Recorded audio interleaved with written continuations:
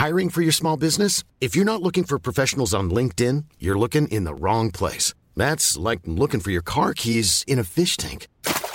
LinkedIn helps you hire professionals you can't find anywhere else, even those who aren't actively searching for a new job but might be open to the perfect role. In a given month, over 70% of LinkedIn users don't even visit other leading job sites. So start looking in the right place. With LinkedIn, you can hire professionals like a professional. Post your free job on linkedin.com/people today.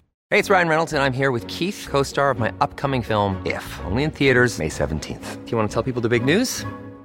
All right, I'll do it. Sign up now and you'll get unlimited for $15 a month and 6 months of Paramount Plus Essential Plan on us. Mintmobile.com/switch. Upfront payment of $45 equivalent to $15 per month. Unlimited over 40 gigabytes per month. Face lower speeds. Videos at 480p. Active Mint customers by 531.24 get 6 months of Paramount Plus Essential Plan. Auto renews after 6 months. Offer ends May 31st, 2024. Separate Paramount Plus registration required. Terms and conditions apply if rated PG.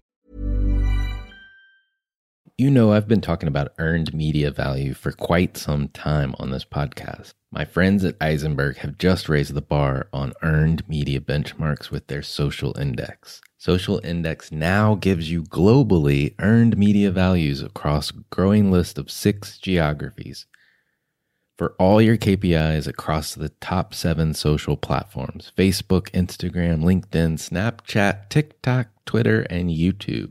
You can now visualize these values for deeper analysis, and they have a look-back window over 2 years of historical comparisons. Social Index is updated daily. Don't get stuck with old data. Over 1,000 companies have used the Social Index to understand the ROI of their social campaigns. And if you work with a social agency, you should demand they incorporate earned media values into your reports. Get your earned media value for social content. Visit earnedmediavalues.com/Alan. Again, that's earnedmediavalues.com/ALAN. For all of us, it's about predicting where the consumer is going and getting half of it right. One of the things we want to do is create ads that don't suck. Embracing change creates great possibility. I'm Alan Hart, and this is Marketing Today. Today on the show, I've got Marcus Startzel. He's the CEO of Whitebox. Whitebox is powering the D2C economy by providing an entire e-commerce operation in a single package. They combine all functions of the e-commerce process into one service, making it easy for a manufacturer or a brand to sell on a global level and shrink their overhead. Now, they just closed a $5 million Series A round led by TDF Ventures. And on to the show today, Marcus and I talk about the D2C economy, trends, some examples from his client base, as well as who's doing it well, and both big companies as well as digital native companies, so to speak. So I hope you enjoy this conversation and a behind-the-scenes look at D2C and what makes it move with Marcus. Marcus, welcome to the show. Thank you. It's great to be here. Thanks, Alan. Let's start by talking about your career path. Where'd you start your career?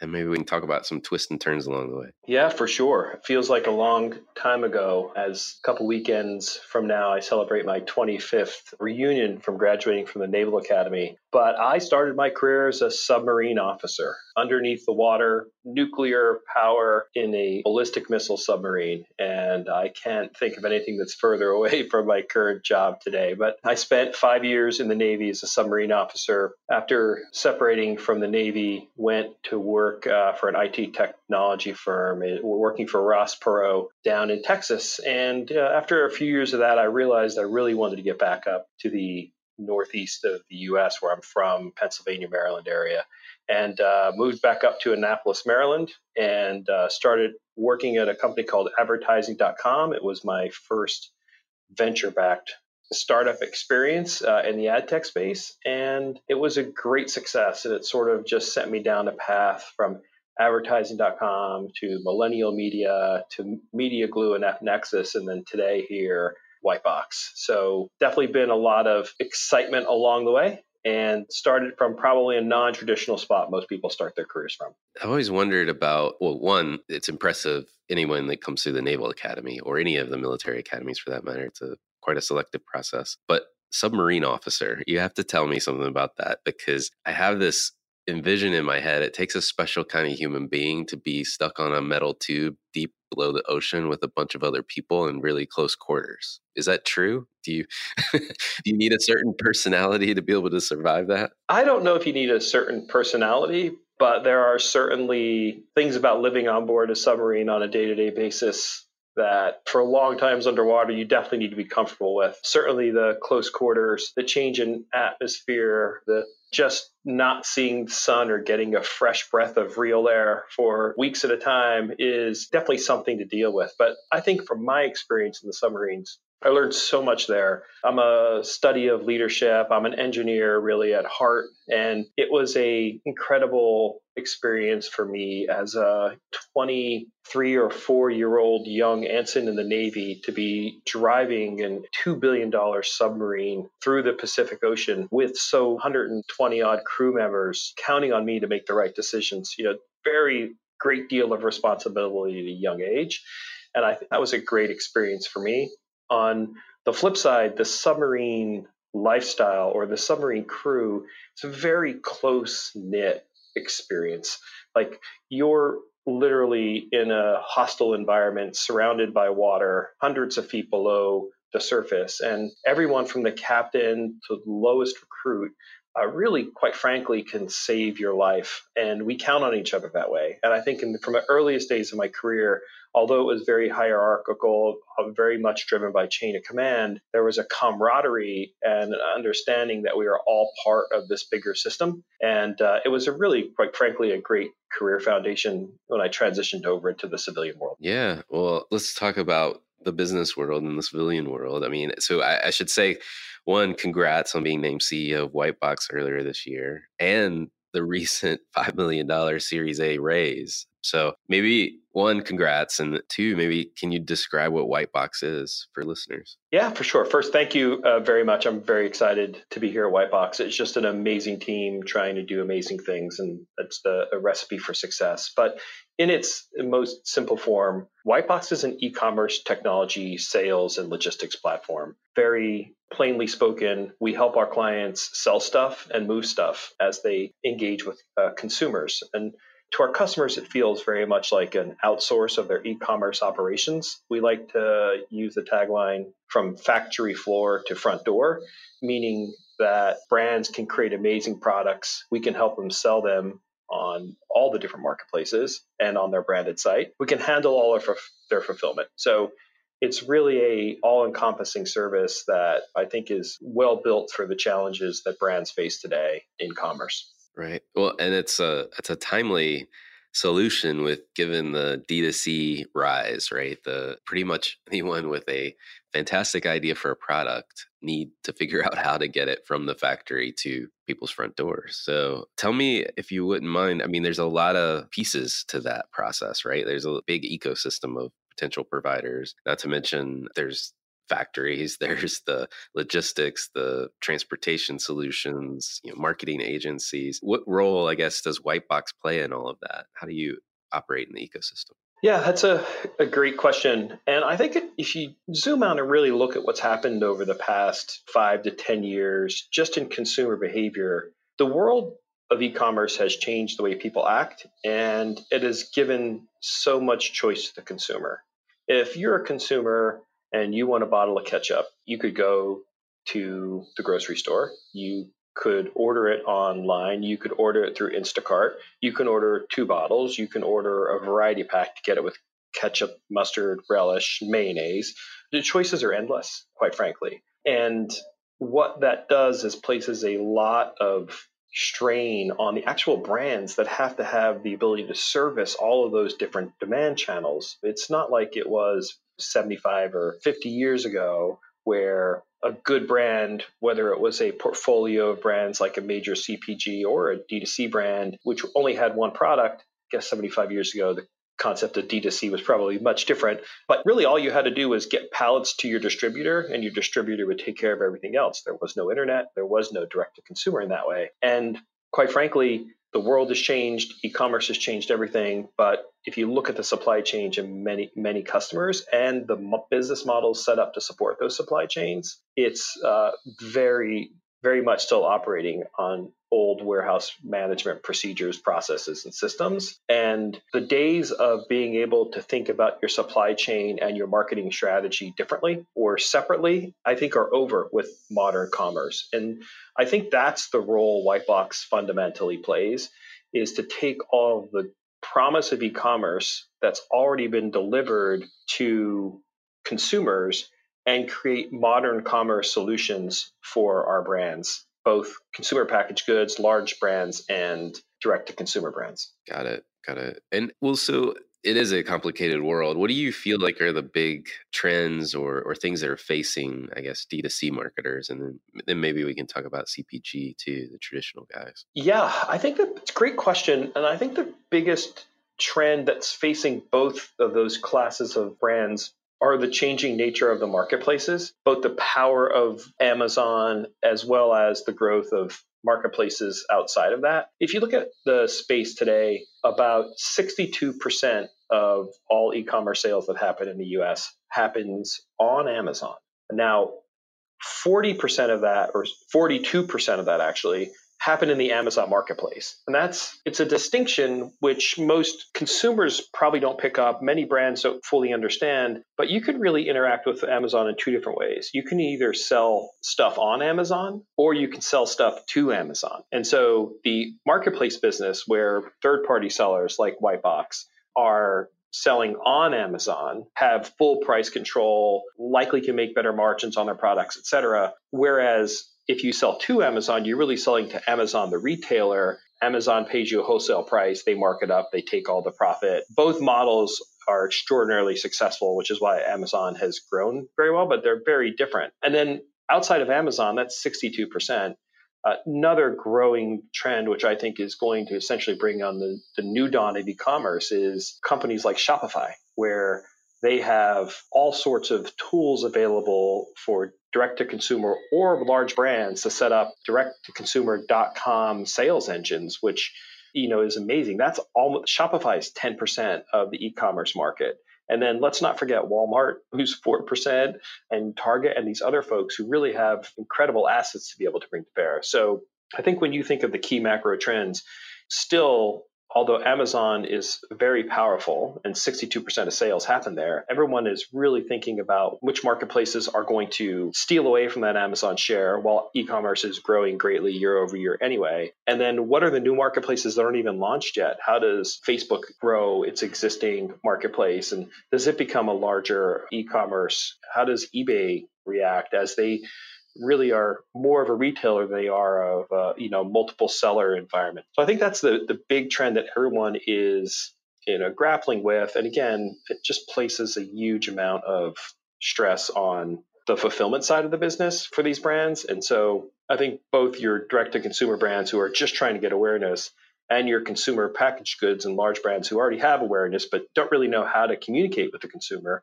directly are struggling with. No, that's a great point. You always hear about everyone talk about Amazon, but the fact that, like you described, there's two ways to do business with Amazon, people don't talk about that enough.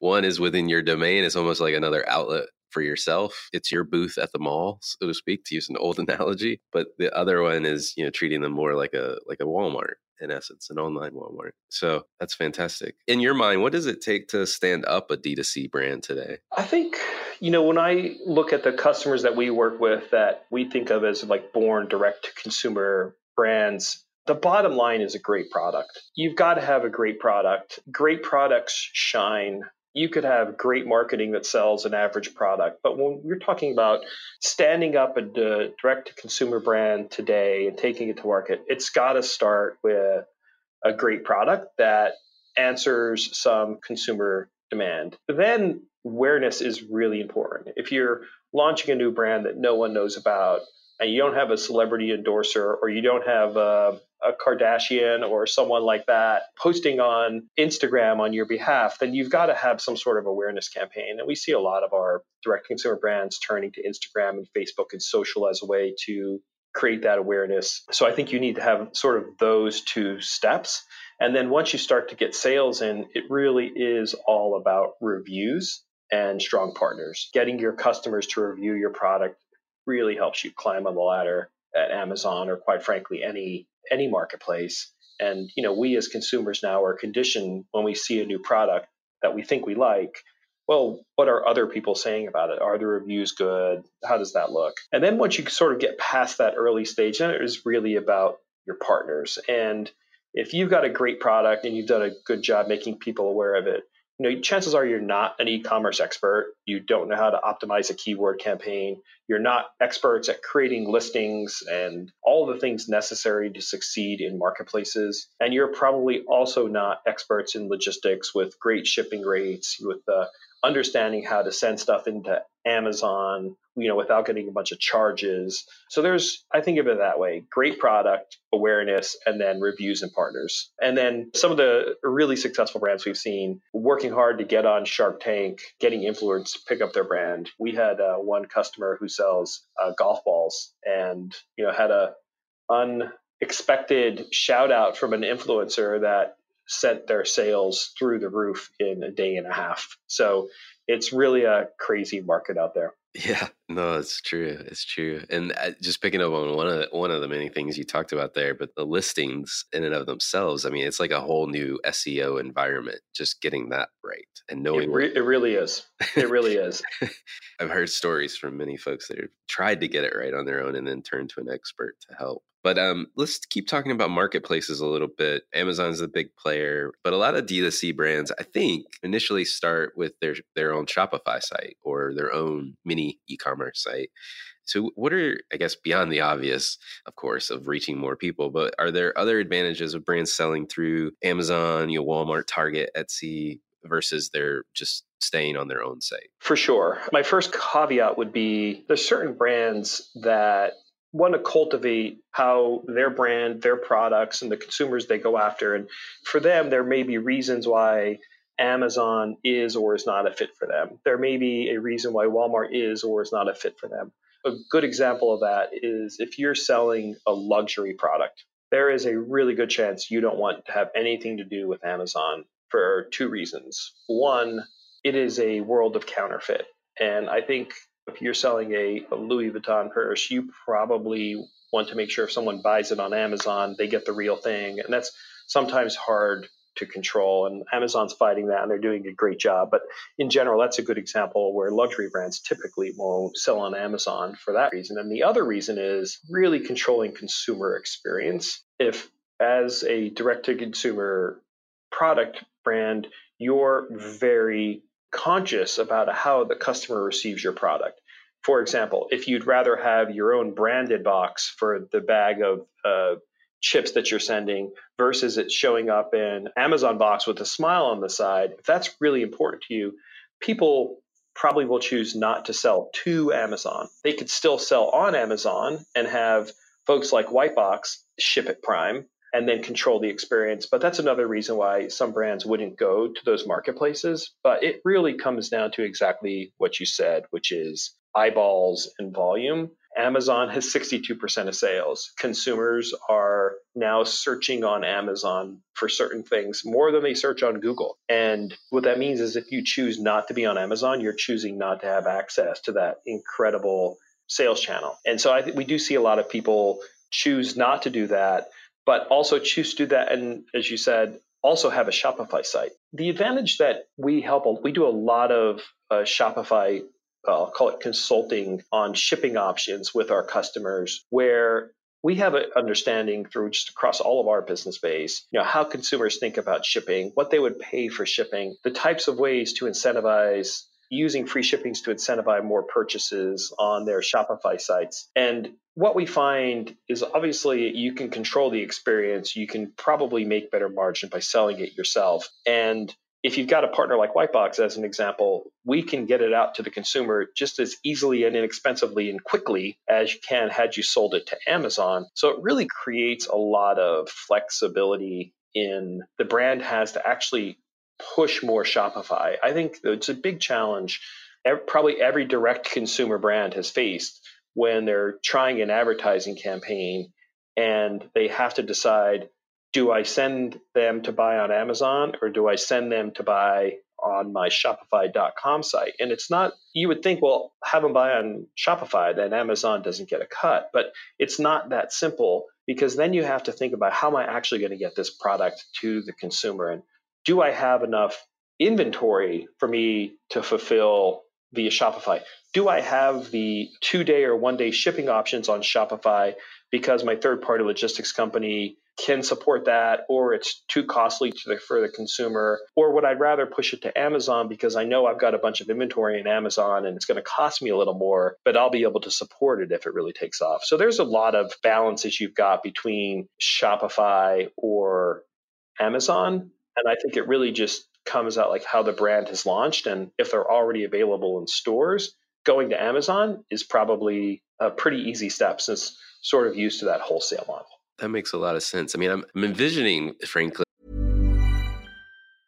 Hiring for your small business? If you're not looking for professionals on LinkedIn, you're looking in the wrong place. That's like looking for your car keys in a fish tank. LinkedIn helps you hire professionals you can't find anywhere else, even those who aren't actively searching for a new job but might be open to the perfect role. In a given month, over 70% of LinkedIn users don't even visit other leading job sites. So start looking in the right place. With LinkedIn, you can hire professionals like a professional. Post your free job on linkedin.com/people today. Wow. Nice. Yeah. What you're hearing are the sounds of people everywhere putting on Bombas socks, underwear, and T-shirts made from absurdly soft materials that feel like plush clouds. Yeah, that plush. And the best part? For every item you purchase, Bombas donates another to someone facing homelessness. Bombas. Big comfort for everyone. Go to bombas.com/ACAST and use code ACAST for 20% off your first purchase. That's bombas.com/ACAST. Code ACAST.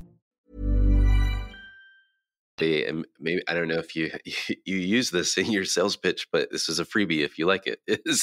Thank you. I'm taking notes. It's like a strategic option, right? To pick a partner like Whitebox, right? Because you can essentially have all of these various channels available to you. And, as things shift, the landscape shifts, you can shift your approach and shift your strategy. And you guys have, it sounds like, figured out the minutia. So it's not this huge learning curve. So it truly is like a variable cost strategic option for somebody. It really is. And I think, just to go back to one of the earlier questions you asked about the role we play and the different solutions in ecosystem, one of the huge advantages our customers benefit from, because we're not just an e-commerce logistics company, and because we're not just an e-commerce ad agency, we do both sides of that. Once we start working with a customer and their products are in our warehouse, we have so much flexibility to help them with demand. So just to make the numbers easy, if we had 100 units and they were selling on Amazon, on Shopify, on Walmart,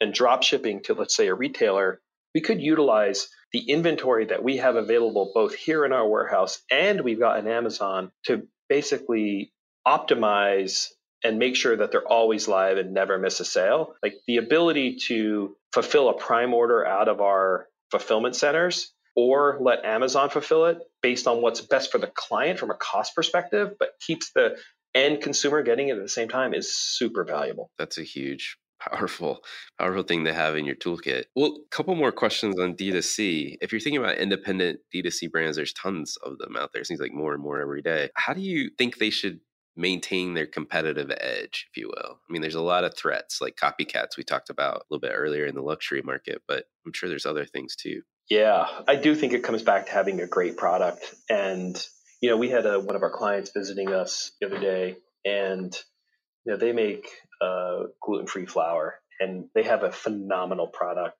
It is painstakingly researched, great ingredients, and they've been doing it probably longer than anyone. And in the natural foods market, gluten-free and otherwise, there's been so many new brands that have popped up. And I think having a great product is where it starts, because you create that following around people who want to come back to your product, even if they trial other potentially lower cost items. And I think to remain competitive, you still have to be able to get your products, regardless of the category, to your customer at a fair price, where even a lesser product at a lower price doesn't replace that buying habit. And so I think controlling costs and capturing opportunities is probably I think how you remain competitive and capturing opportunities is offering different shipping items, engaging with consumers.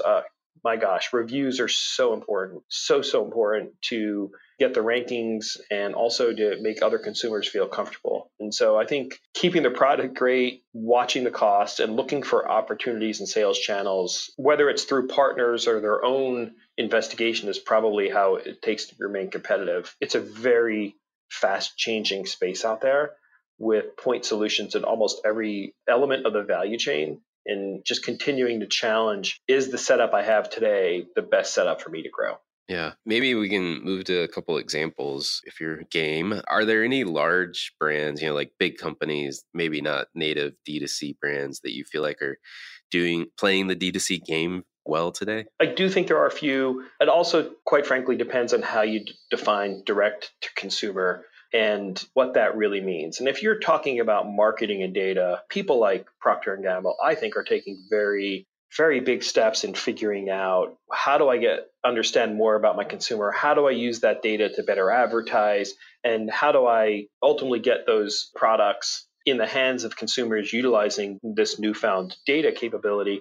But however, I don't know that I know of a big brand like Procter & Gamble who really knows how to get that bar of Ivory soap in the hand of the consumer, bar of soap at a time. Most big brands I see are using agencies, as you spoke about, who have expertise in SEO to also help on Amazon. And I think it gets them there. But again, it's just marketing for them against a wholesale channel where they've likely sold to Amazon. McCormick, who's a spice company that we work with, they have what they call sellable moments, where they're working with customers who are experienced. And like if you're baking or cooking, I wouldn't call it a personal relationship with the spices, but really it's a very powerful. You have a different relationship with spices than you do with your bar of soap, as an example.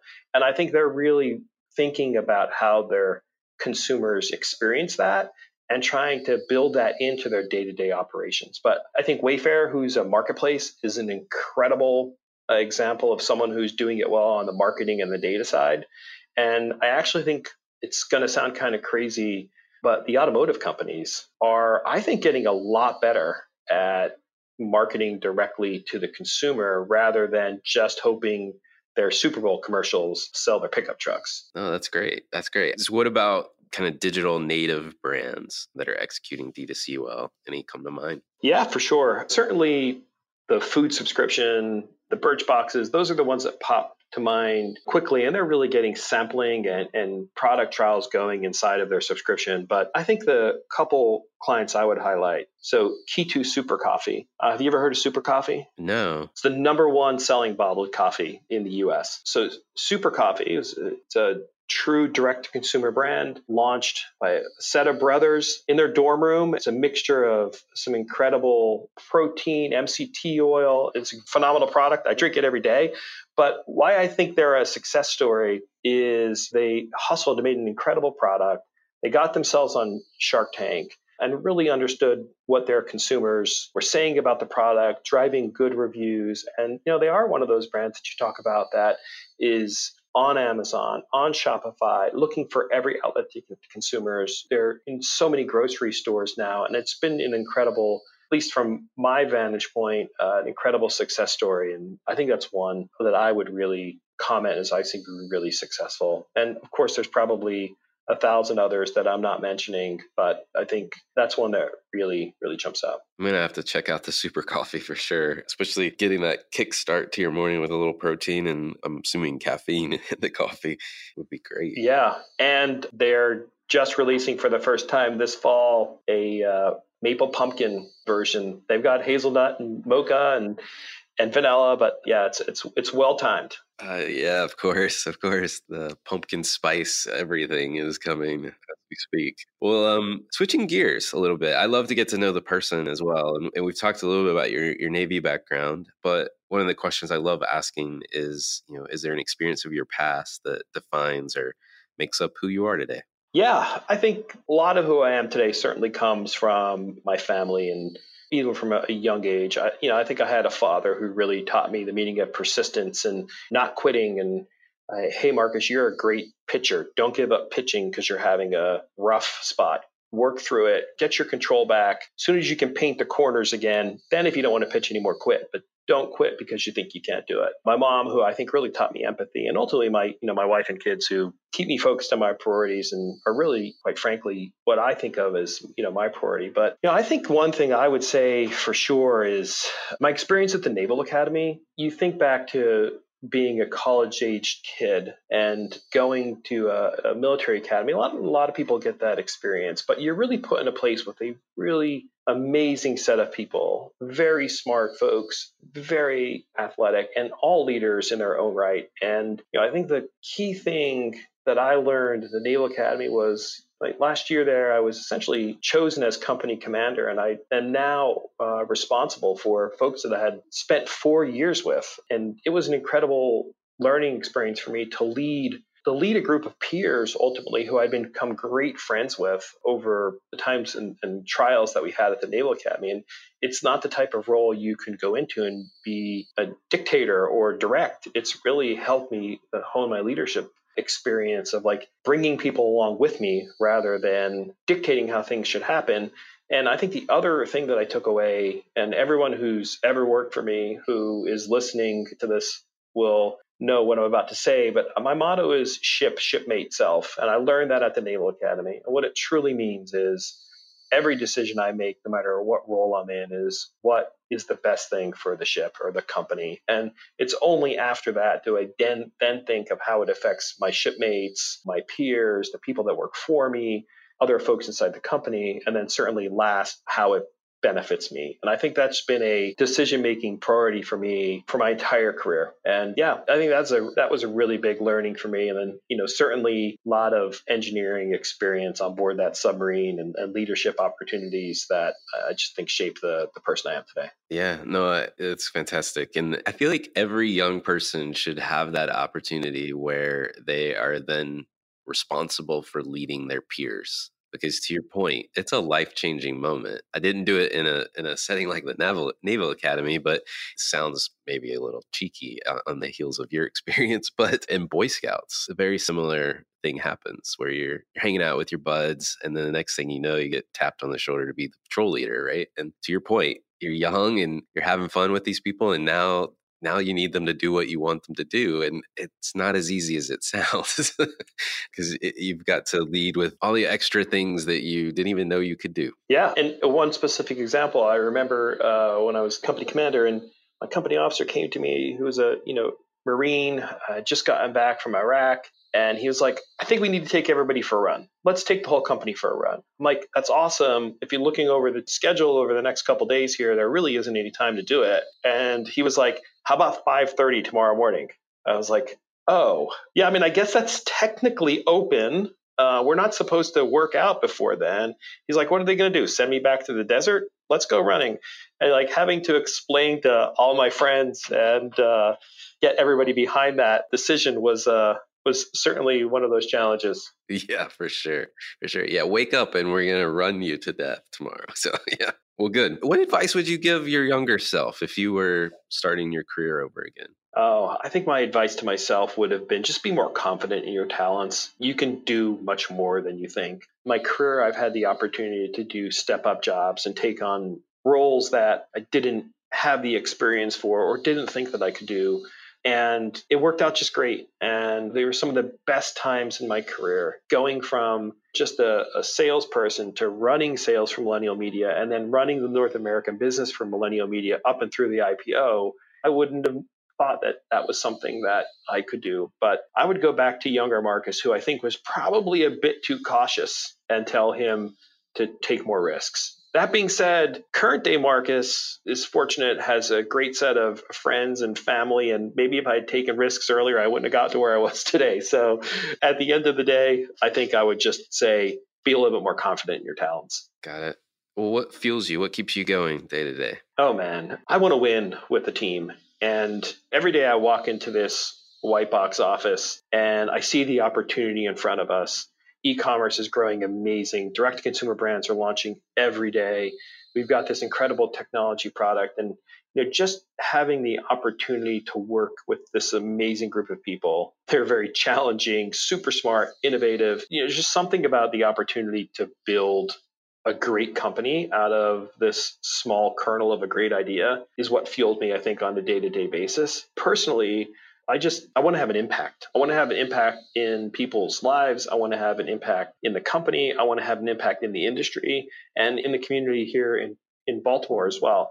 And so I think personally, I want to get up and every day. I think we all want to get up every day and know that what we do is being impactful and helping people's lives or changing people's lives or creating opportunities or experiences that didn't exist before. But when it really comes down to it, man, I love to win with the team. And I think that's what fuels me. Well, I've got two more kind of marketing related questions for you. We've talked about a number of brands already, but I'm curious, as most people that lead companies or marketers for that matter, they're kind of students of what's going on around them. And are there any brands or companies or causes that you follow or you think other people should take notice of? Yeah, I think the one cause that I'm very much active in, I'm a member on the board for the Maryland Food Bank. And I think to understand that marketing problem, I don't think there is anybody who wouldn't want to help someone who's food insecure or needs food or anything like that. But when I think about all the different causes that people are passionate about, there's a lot of competition, quite frankly, for those dollars that people are donating for these great causes. And there are so many of them out there.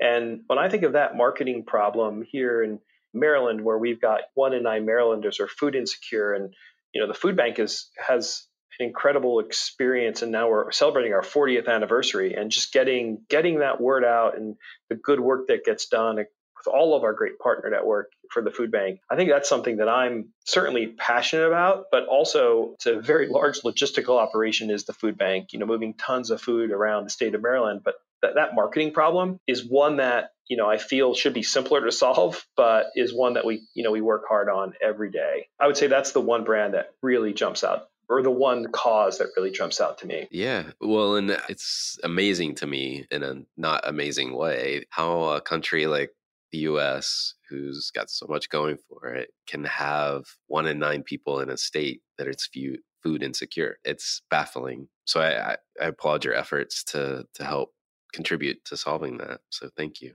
Last question for you. What do you feel like the future of marketing is going to bring? Yeah, that's a great question. I kind of think of it as a data enriched barbell. One thing for sure is that whether it's through audio recording devices that we're searching with now or our TV remote, there's so many pieces of data today that are being collected on behalf of brands from consumers. And I think that's only going to grow. More and more data is going to get ingested. And I think ultimately, I see it turning into this barbell where what we think of today as mass market advertising, GRPs aren't going away anytime soon. But I think brands are getting very smart about how to better target and address their ads. Even my old company who got acquired by AT&T and is now called Xandr, they're very focused on addressable TV, where it's not just a mass market ad, but every consumer sees a different television commercial based on their viewing habits or what other data might be available.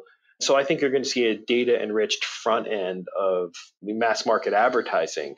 And on the other side, I really do think it'll flip a lot more towards data enriched commerce. If you think about where the internet is heading and how digital advertising has changed over the years from the desktop to the mobile, it's really becoming very commerce focused.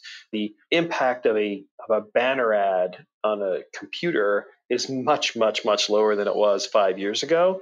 And so what I think I see happening is marketing platforms certainly creating data lakes or great insights for brands, and then those being used to both mass market in a very data enriched way, but then really funneling a lot more towards commerce. Because one thing I know for sure, my COO tells me this every day, I don't know what we'll wake up to 5 years from now and where we'll be buying products from. Today, it's 62% Amazon, but there's probably 2 or 3 marketplaces that'll launch between now and 5 years from now where we'll get good market share, and we're going to need data and enriched advertising and consumer acquisition to fuel that. but someone's always going to have to move the product from the factory to the front door. And so I think as marketing moves more towards commerce on one end and one towards mass marketing on the other end, I think it's going to shape up for a really interesting marketing challenge for brands in the future. Love it. Love it. Well, Marcus, thank you for coming on the show.